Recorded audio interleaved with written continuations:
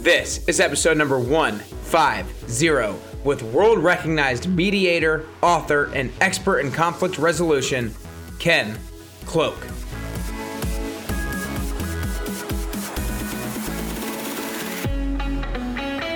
Hey everyone, and welcome back to Nick Carrier's Best You podcast. My name is Nick Carrier, lifestyle entrepreneur and fitness trainer. My goal is for you to gain more clarity on what the best version of yourself looks like, what the best version of yourself is capable of, and then to give you the tools, tips, and inspiration on how to make that person a reality. Today I bring you one of the world's top thought leaders and practitioners of conflict resolution. Ken Cloke is the author of many books, including Resolving Conflicts at Work, 10 Strategies for Everyone on the Job. Ken has been a mediator for 40 years and is an expert on how to resolve tough disputes between individuals. In this interview, Ken discusses advice for couples, advice for those who are at a tough spot in their relationships, how to prevent conflicts, and how to resolve them with the right questions, which is huge. Ken also has one of the best mediation stories of all time about how he was able to save the lives of 2 young boys after they made a mistake. Make sure you take a screenshot of this episode when you're listening and post it to your Instagram stories and tag me at carrier_bestyou and let me know you're listening and what your favorite part is. But for now, it is time. It's time to work on getting closer to the best version of yourself today with expert in conflict resolution, Ken Cloke.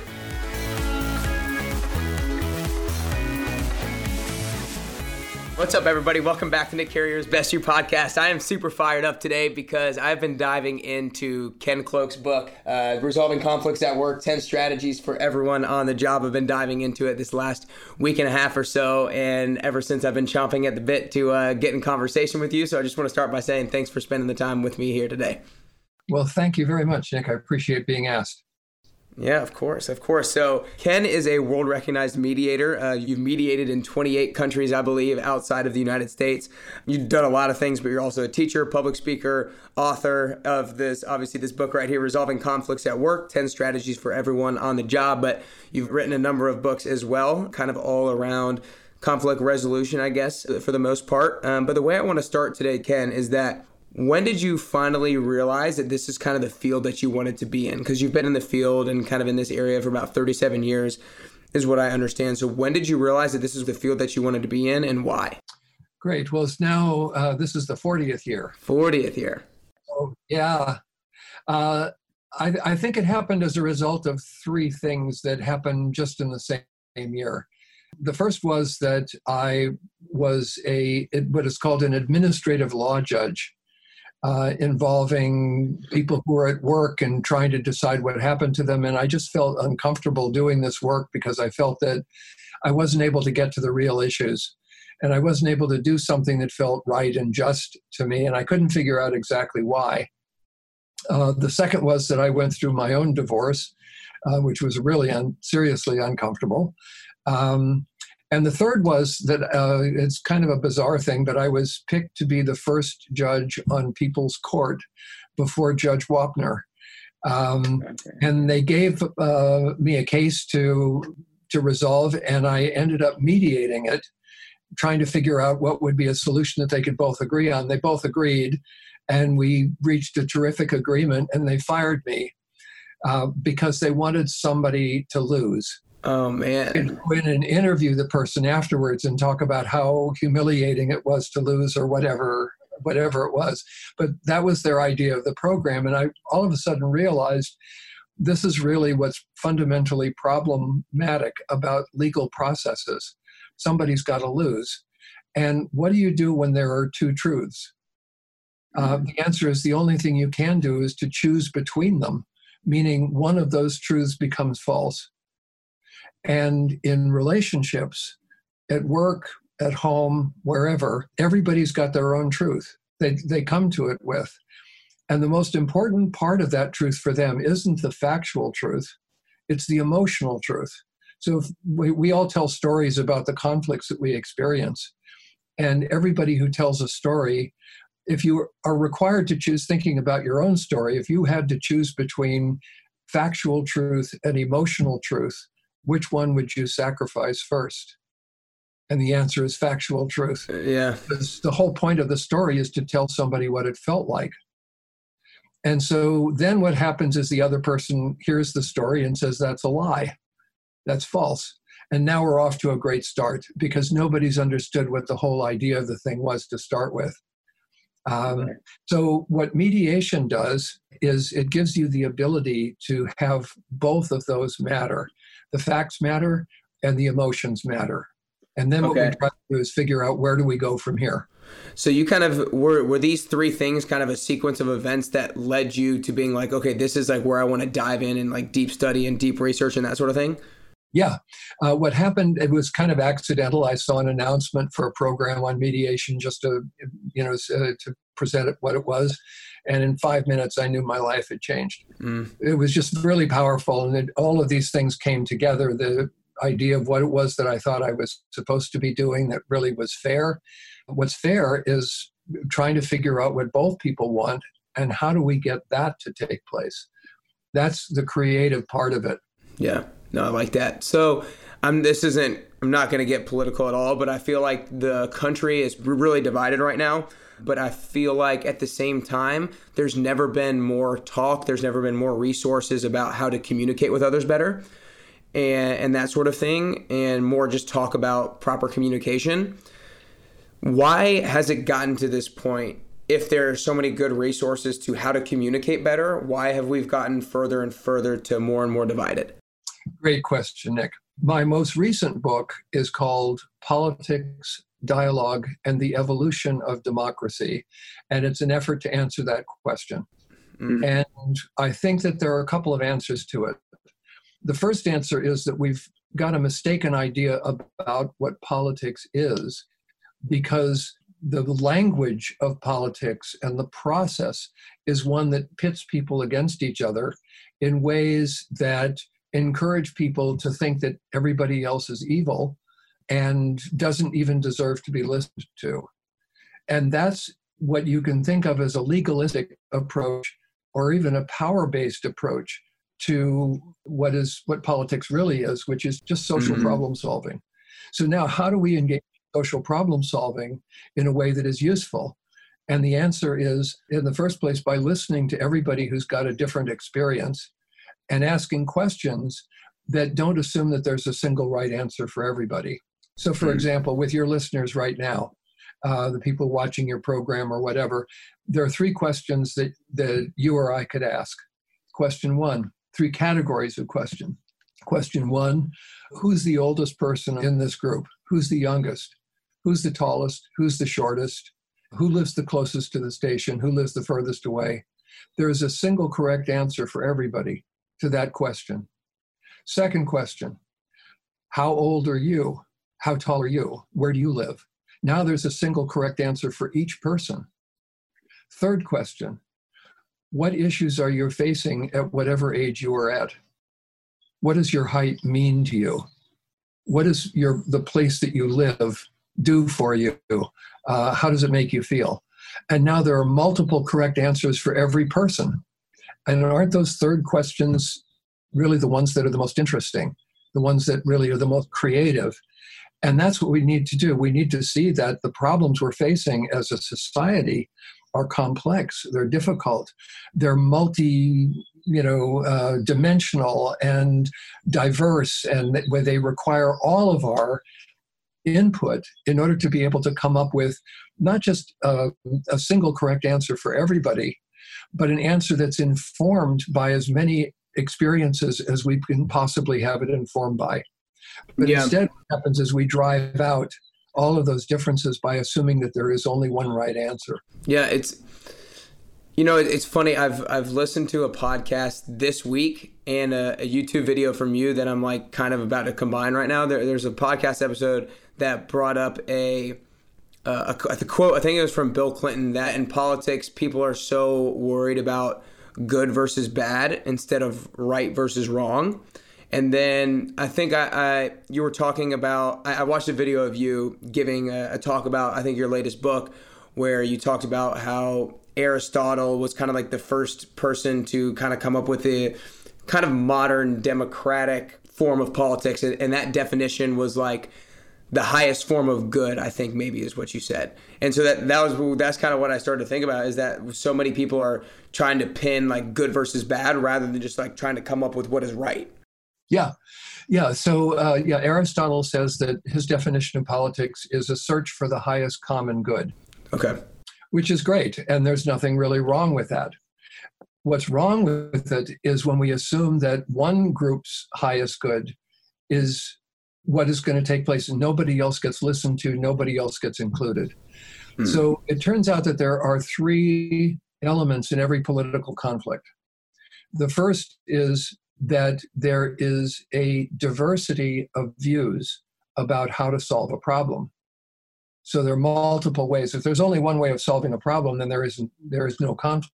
But if there have to be many different ways of solving it.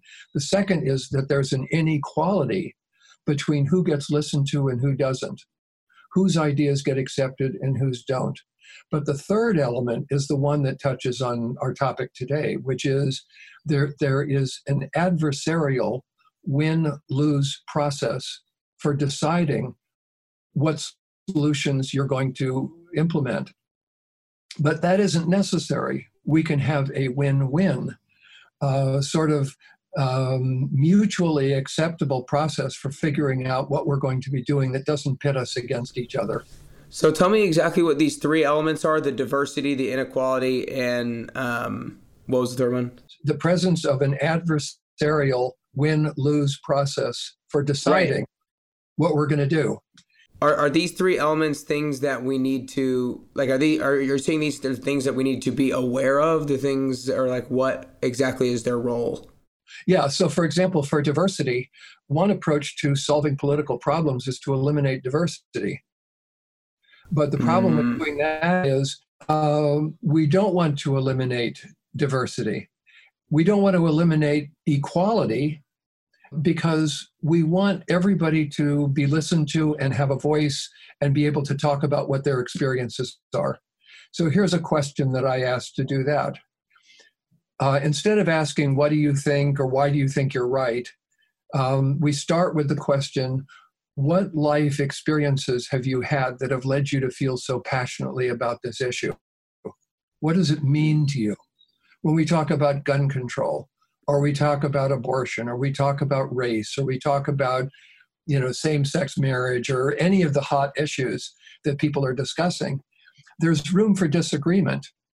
And if instead of looking at it as a fight of good against evil, we look at it as a search for the highest common good, how do we actually solve this problem in a way that doesn't defeat anybody? What we end up coming up with is an approach that can be really creative. Here's my way of describing it. There are two ways of combining things, opposite views, whatever it might happen to be. The first is you take hot water and cold water and you mix them together and you get lukewarm water. That's compromise. But the second is you take water and you add flour and heat and you make bread. And you can't imagine the bread if you're the flour or the water or the heat. It's a combination. And that's what we try to do in mediation, is to search for the bread. How do we create a higher level of solution that really doesn't require a loser? And that's the idea of the win-win approach, what we call an interest-based problem solving. So you have a position, which is but you may be able to say, well, this position is wrong or that position is right, but everybody's interest is legitimate. Everybody has some legitimate why about why this concerns them, what it means to them, why it matters to them, what their life experiences have been with it.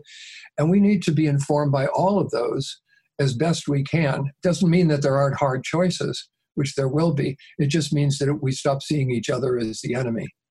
Yeah, I definitely think that, so much what you talk about in this book is like getting to know the person and like trying to be as empathetic as possible towards being able to listen to them and know where they're coming from and get the big picture. Where I want to go now is obviously you've done mediating and doing a lot of resolving conflicts is kind of what you do. But over the course of doing all the resolving conflicts, what have you learned about how to go about avoiding conflicts? Or, and kind of in stemming from that question, is that a good question to ask, or is it even worthwhile trying to avoid conflicts? Like, is that something a worthwhile pursuit to do, or is it simply that we need to be better at conflict resolution? Well, we have a specific language around this within the field of conflict resolution.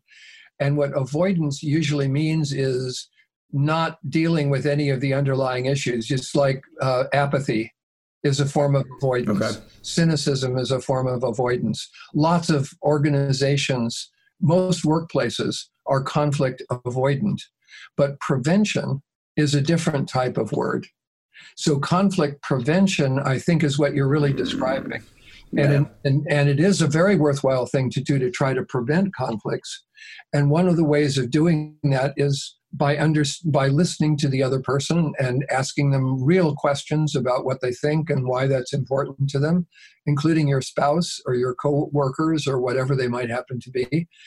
But also trying to build their interests into whatever it is that you're proposing, acknowledging how they're feeling, saying, yeah, I get it. You know, you're really upset about this. It means a lot to you.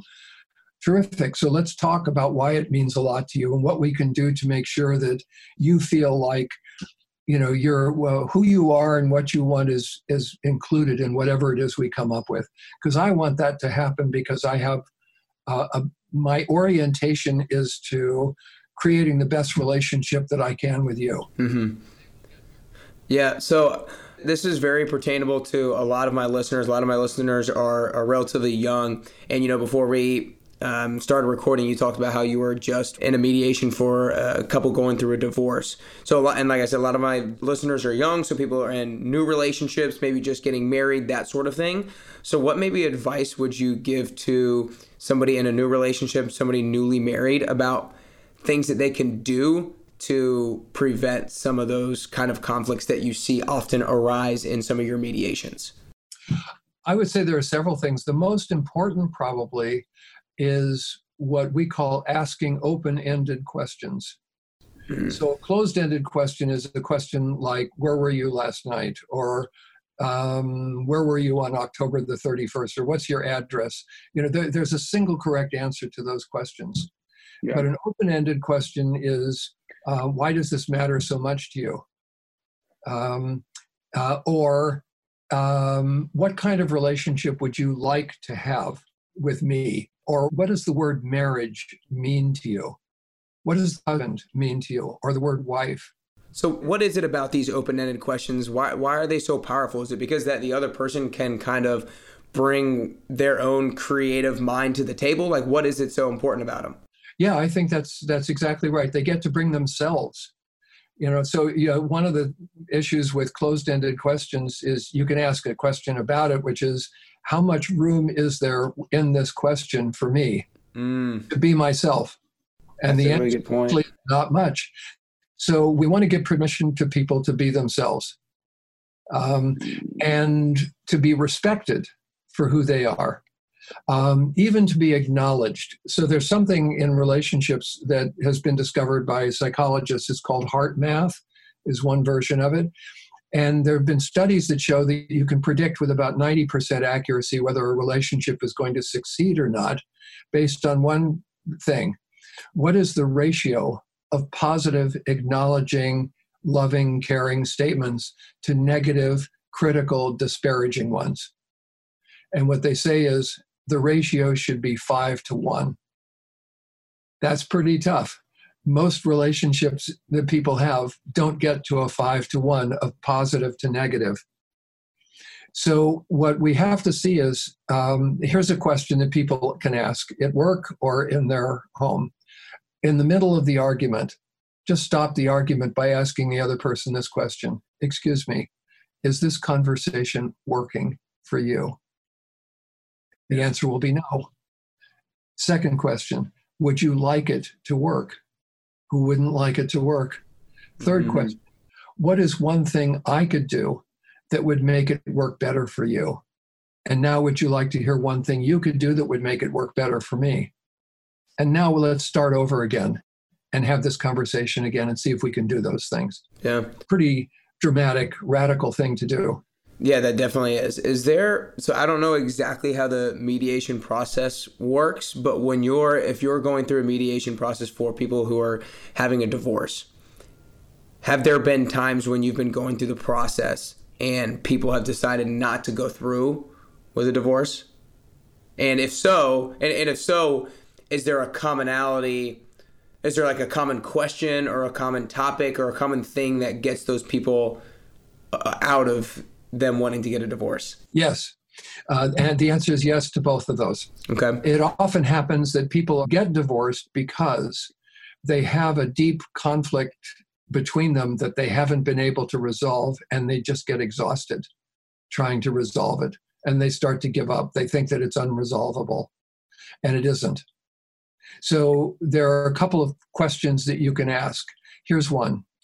If there was one thing that the other person could do that would make you change your mind about wanting to get divorced, what would that one thing be? And if the answer is there's nothing, then it's over. Mm-hmm. But if the answer is yes, here's something the other person could do that would make me change your mind, that now we're back into relationship building. And now we can see, okay, that's a pretty important thing. Now, what would it mean to the other person to do that? And the problem is sometimes it means they think they're right to, live their life. And maybe they have one thing that the other person could do. So here's the place where it becomes really interesting. There are what I call reciprocal triggers. Each person gets triggered by something the other person did. So yesterday I did a marital mediation with a couple, and she would expect him to do something to include her, and he didn't include her. And so she would say to him, "Why didn't you include me?" Meaning she gets triggered because he didn't think of her. But he hears her tone of voice, which is critical, which makes him defensive. And so but he doesn't want to go there, and he doesn't know how to go there. So he just says, "Well, I just didn't have time." And now she gets triggered again because he doesn't have time for me. That means he doesn't care about me even more. And so the thing just turns in a circle. So what has to happen is each person has to be responsible for looking at their own triggers and helping the other person see that that wasn't their intention. She knows he really cares about her. She knows that, but she doesn't feel it. She doesn't get that recognition that she wants. And he's happy to give it to her if he knows how to give it to her in a way that doesn't feel like he's agreeing that he's a bad kid, being punished by his parent for not telling her, not including her, something like that. So they've each got issues going back into their families of origin. And this is what I find in most couples that I work with. They're both operating out of their families of origin, and they haven't really talked about that. So here's another question. What did your mother do or your father do when they had a conflict? Yell, scream, slam doors, hit, cry, walk out? What did they do? Do you want to do that? What do the two of you do when you're in conflict? And does that work for you? And if not, what's something different? What is a higher level of skill that you could bring to that conversation that would still communicate how you feel, but would at the same time communicate, I really care about you, and I care about this relationship, and I want it going forward. And so I'm prepared to listen to this conversation and participate, but I also want to talk about what's true for me, which is that I'm feeling right now under attack and criticized, and I don't feel that that's fair, right? Mm-hmm. So that kind of conversation can take place.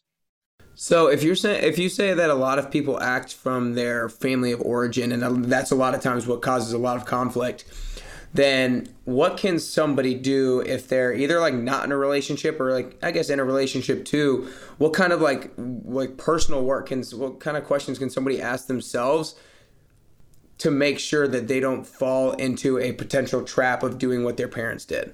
Yeah, no, this is what's important is to not feel trapped by what your parents did. You can choose to do it, but that's a choice. But you can also choose to do better than they did. So how do you do that? The first thing is to be aware of the automatic response that you're making and trace it back to the place of its origin. So you get mad when she criticizes you. When was the first time that you got mad when somebody criticized you? Who was that person that you got mad at? Now let's talk about that person, because you're just carrying this over from your mom or your dad into this new relationship. So you can watch that inside yourself. The second thing that you can do is you can start to dismantle it piece by piece. Take it apart, see what the different elements of it are, and then fix each of those elements. One of the elements, probably the most difficult one to fix, is the one that blames yourself for whatever it is that happened. Because this is what kids do. They'll turn it inward into themselves. It must be my fault. I'm a bad person. And sometimes the parents will play into that, like, you're stupid, you're incompetent, you're whatever the insults are. And what we have to then do is to realize that was them talking to themselves, because they're still working on their own problems. And I feel sorry for my parents that they didn't have the ability to escape that. I need to escape it for me, for my future. And that means I need to find a place where I can choose to do it differently. And then that's the next piece, is finding what it is that you can do that can shift the entire thing in a different direction. And often that takes the form of a question. But sometimes it can even take the form of, can I just talk to you right now about how I'm feeling about this conversation? Because I'm feeling really uncomfortable in this conversation right now, and I don't want to feel that way. I really care about you, and I'd like the conversation to work for both of us. Are you feeling uncomfortable too? If you are, I'd like to know what I'm doing that makes you feel uncomfortable, and then I'm going to tell you what you're doing that makes me feel uncomfortable. But start with them. That's a really useful way of doing it. And then, of course, there's years of practice. Yeah, so I think that you have some amazing prompts for people to use to ask themselves, to ask other people, in order to spark the right kind of conversation, in order to resolve some conflicts. But how do you get people to actually ask the questions? Because I feel like asking the questions, like if I'm reading your book, I'm seeing these questions, these are great questions to ask, but I see a lot of people probably aren't going to be courageous enough to find it within themselves to ask the questions. So what does it take for people to be courageous enough to ask the question, I guess? Yeah. Another great question, Nick. Really beautiful question. So I think that what it takes is essentially this.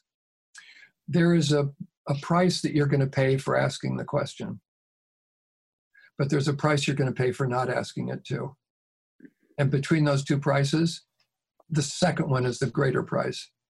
The one about not asking it means you are not only cheating the other person out of the possibility of creating a more successful conversation, you're cheating yourself out of the right to say who you are and what works for you and what doesn't. And that doesn't feel good.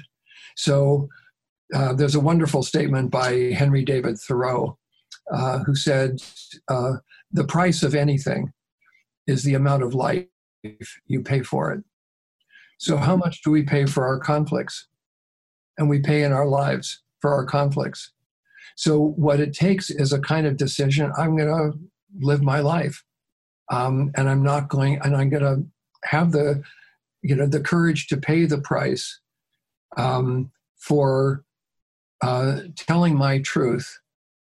But I need to do it in a way that doesn't deny anyone else's truth, because otherwise they're going to be upset over what I've just said unnecessarily. But what I want to do is let everybody have the right to say who they are and what they think is important, why it matters to them, what they want to see happen going forward. And then we can negotiate and figure out how we're going to do it together. Yeah, it sounds like to me, when you first said it early on, we live in an instant gratification world, and also in a world of avoiding instant pain, right? And so it's almost like people are avoiding the instant pain for the potential of that long-term pain. And so simply the awareness of that could be a motivator to simply start asking these questions. Some people ask about mediation, how long does it take to resolve a dispute? And there are two answers to that. One is it can take anywhere from 1 second to forever, depending on how you behave. And the second question is, how long does it take not to resolve it? Not to ask that question. And the answer definitely is forever. You'll hold on to it for the rest of your life. And that's what people do in the workplace. They hold on to these grievances, mostly because they don't feel that they have the skill to be able to handle the conversation that could take place. That's why having a mediator there makes it much safer, because the mediator is there to make it okay for both people, and help people say it in a way that's going to be effective to the other person. And we do this just because we have practiced building empathy with everybody. Here's an example. You mentioned about working in other countries. So I worked for several years in Greece, in Athens, helping Greek mediators learn how to conduct dialogues between Greek citizens and immigrants. Now, this is a hot topic in Greece. There are Greek citizens who feel, really angry about immigrants coming into the country. And there are the immigrants who are there who feel upset about the way that they've been treated.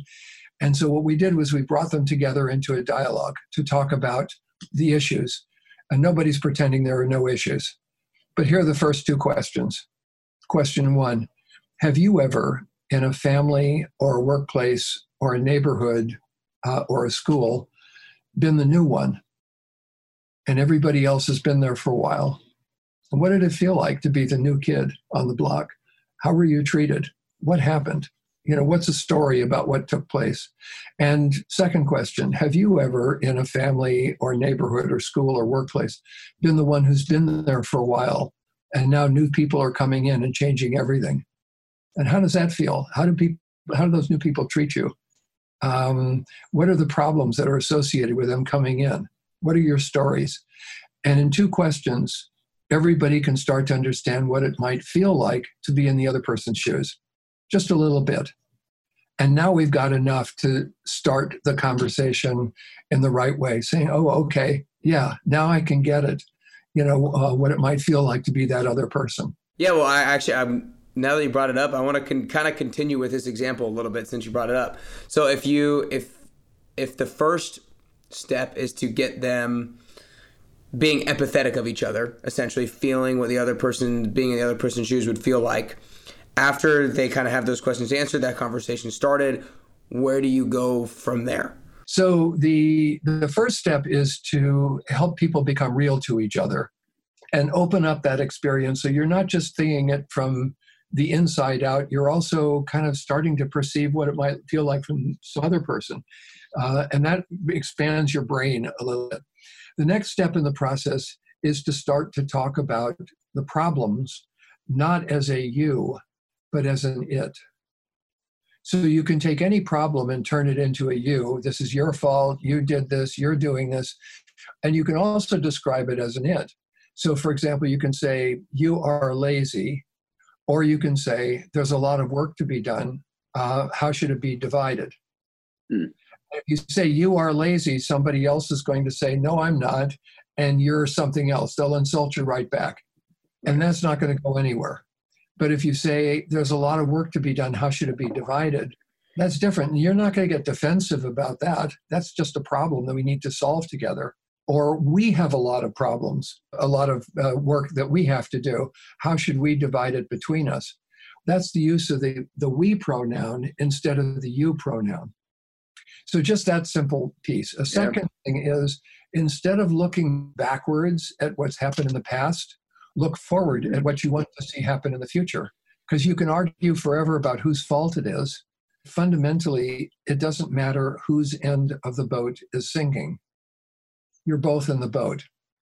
And we need to address that and figure it out. And as a planet, as a species, we're in the same boat. And we've got to, instead of just blaming each other and saying it's your fault, no, it's your fault, we have to say all of us responsible for making this the best place we can live in that we possibly can. And let's stop blaming each other for it and try to figure out what we can do. together. I like it. So like we've said, you've been in the kind of this industry and resolving conflicts for about 40 years now. What has stayed the same in terms of conflicts that are just continuing to come up and will never not come up? And what are the new conflicts that are coming up that have not happened in the past? So the ones that I think are the same inside organizations, which we can think of as conflict resolution mechanisms. Every workplace, every organization is an effort to resolve conflicts by bringing a diverse group of people together and harmonizing their activity. That requires conflict resolution. But those organizations are not very good at it. Every marriage, every two people who form a couple together are two people who are facing problems together, and those are difficult. Anytime you get two or more people together, you're going to have some difficulty. And those difficulties continue. And some of them remain the same, but some of them are going to change. So, for example, there's a very different sense about gender responsibilities today than there was 40 years ago. Men look at themselves differently. Women look at themselves differently. The whole relationship is seen differently. Gender is seen as more of a construct than a given. The second thing that's changed is a lot of changes generationally with Gen X and Gen Y and, all the different generations that have been coming up, each one of which has a very different attitude towards conflicts and how they should be resolved. So you have different, just because you grew up in different periods. So like I grew up in the 60s, really, and there was a very different attitude toward conflict then than happened in the 80s or happened in the early 2000s or whatever. And now that's changing very rapidly as the nation is becoming more and more sort of angry and upset with each other. And this is happening not just in the US, but around the world, where people are being divided along lines that didn't exist just even 5 years ago, 10 years ago. It's getting worse now. Do you think that a potential additional reason for more and more conflict to be happening because people enjoy conflict? Is that a reasonable thing to say? The question is, what is it that they enjoy about conflict? And I think that the answer is they enjoy having a really close connection with the person who is, sort of causing them to think a little bit about it. They enjoy having a way of saying what's important to them. What they don't necessarily enjoy is the destructive part of that conflict. So to rephrase it, are you saying that maybe people like kind of an opponent, somebody to kind of battle with, but they don't like the negative results of that? Yes. Yeah. They don't like the behaviors, the negative behaviors. Nobody wants to be insulted, demeaned, diminished. That doesn't feel good to anybody. We don't have to do that. It turns out that there are other ways of saying things. And if you think about any insult, you can see that whatever the insult is, if you take, for example, you're lazy, and that's seen as an insult. The first thing is that can be presented as an accusation. It can be presented as a confession, or it can be presented as a request. You are lazy. I wish I could take time off like you do. And can you give me a hand? And in content, those three are the same, but the outcome's going to be totally different. So what we are now talking about in the field is what are called generative conflicts. How to have conflicts that generate some new outcome. How to have constructive conflicts, because we're not opposed to conflict. Conflict is actually a force for change, for improvement. But what we want to do is try to build our skills at handling that conflict in a way that lets us really achieve those positive things that come out of it and not get stuck having, yes, you did, no, I didn't, types of conversations that just go nowhere. like you said, what's the phrase that you use that people are talking about now to generate new generative conflicts? Yeah. Generative conflicts. I like that a lot. That's cool. That's a cool idea.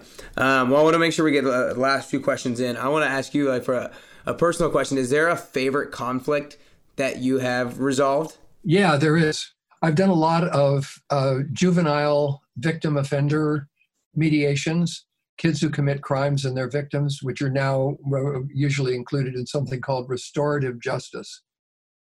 And this was a particular case involving a woman who's driving on the freeway, and all of a sudden her windshield shatters and she almost gets into a crash. And the police come and they discover 2 kids up on the overpass with a BB gun. One is 11 and the other one is 9.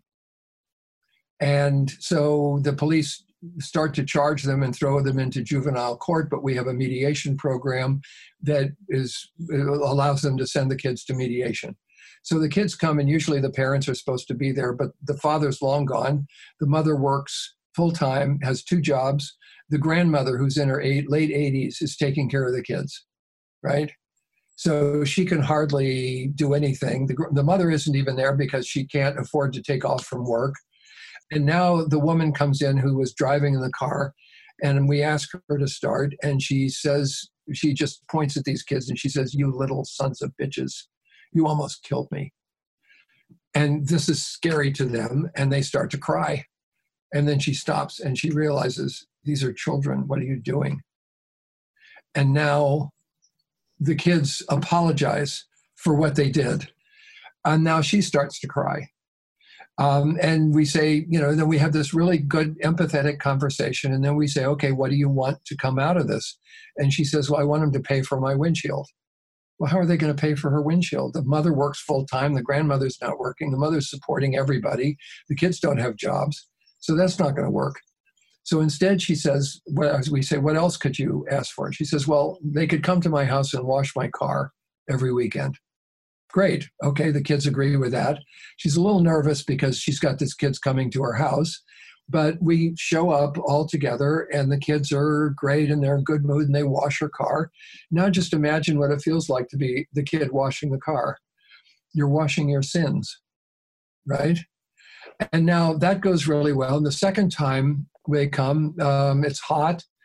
She brings out milk and cookies. And then the 2 months is gone that they've washed the car, but she's got some other stuff that needs to be done around the house. So she decides to ask the kids to do that and pay them. And now they're coming every weekend because she's an elderly woman and they're taking out the garbage and mowing the lawn and all this stuff. A couple of years ago, the oldest kid decided to go to college. Guess who paid his tuition? No way. Yeah. And now imagine what would have happened to these kids in juvenile hall, in some type of criminal environment.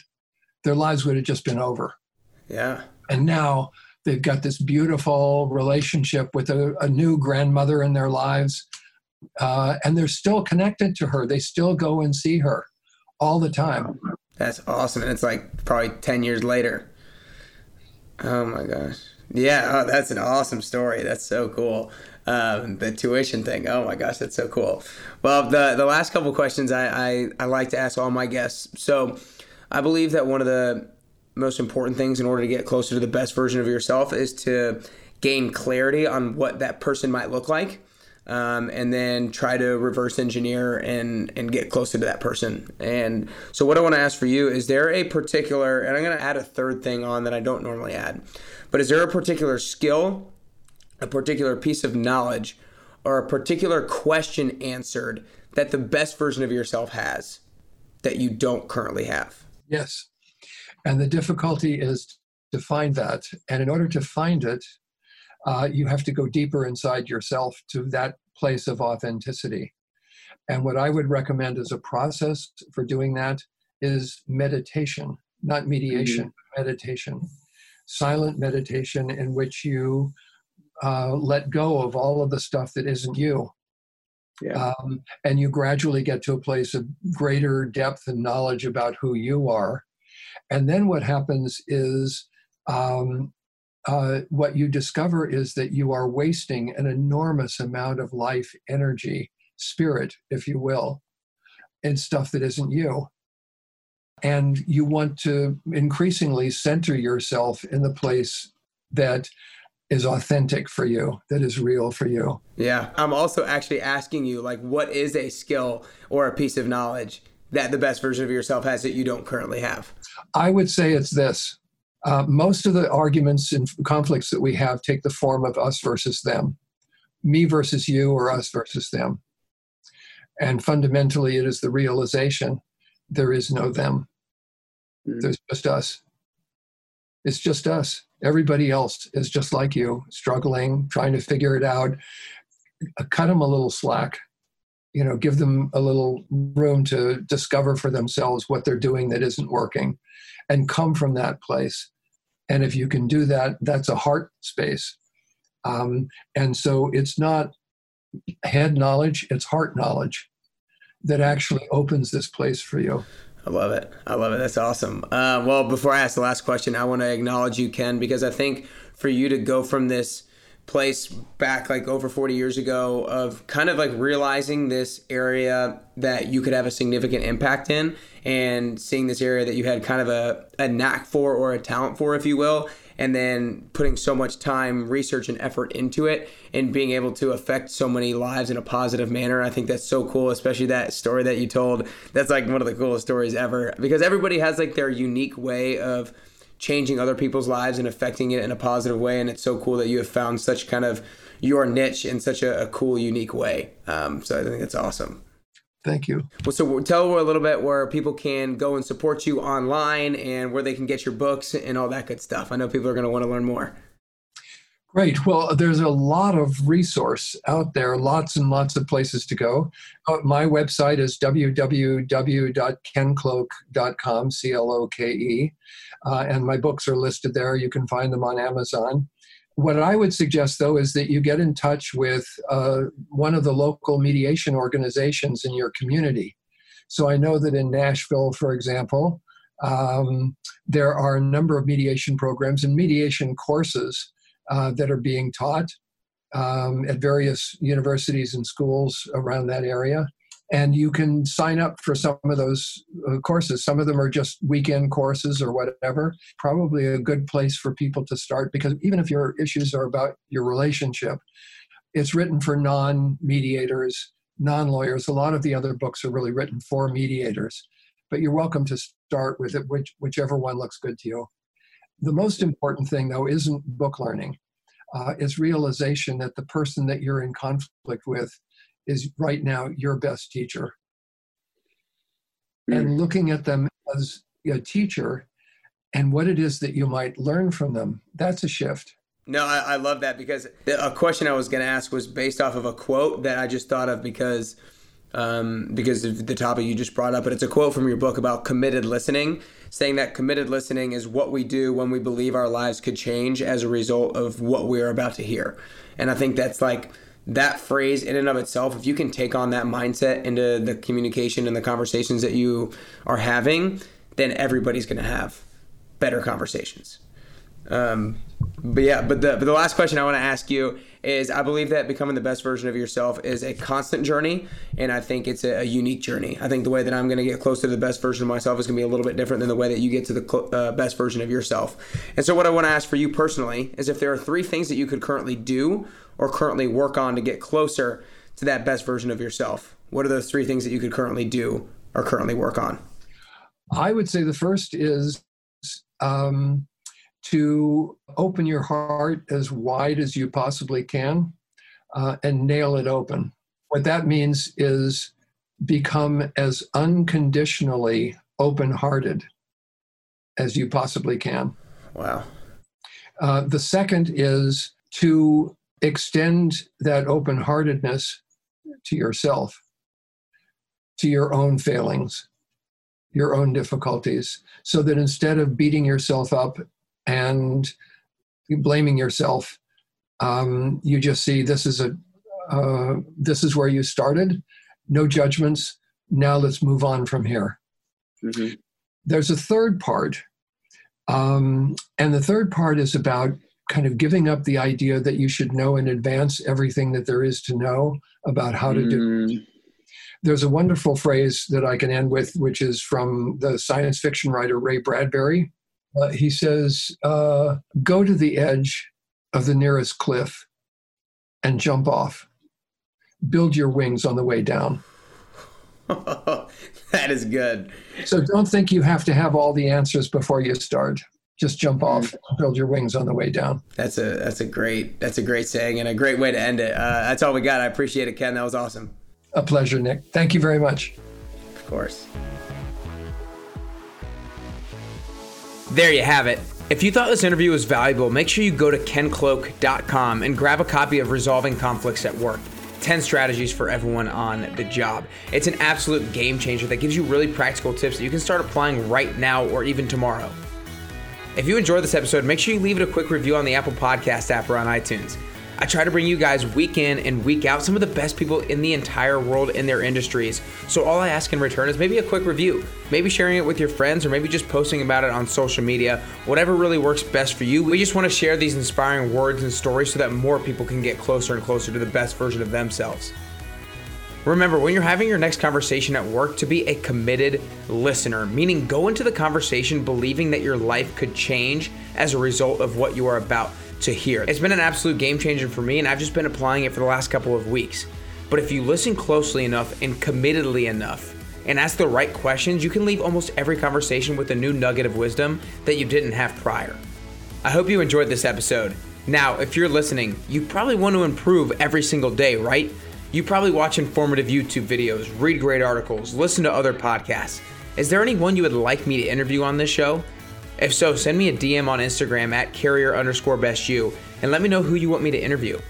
If you do this, I promise to make it worth your while by rewarding you with something very special. But for now, it's time. It's time to take action. It's time to be a committed listener. Time to think about how to get things right rather than think of something as good or bad, but rather right or wrong. Time to open our hearts wide and nail them open, because that's how we will turn into committed listeners and have the ability to solve more conflicts, which is such an important skill that I need, that we need, and that you need to get closer and closer to your best you.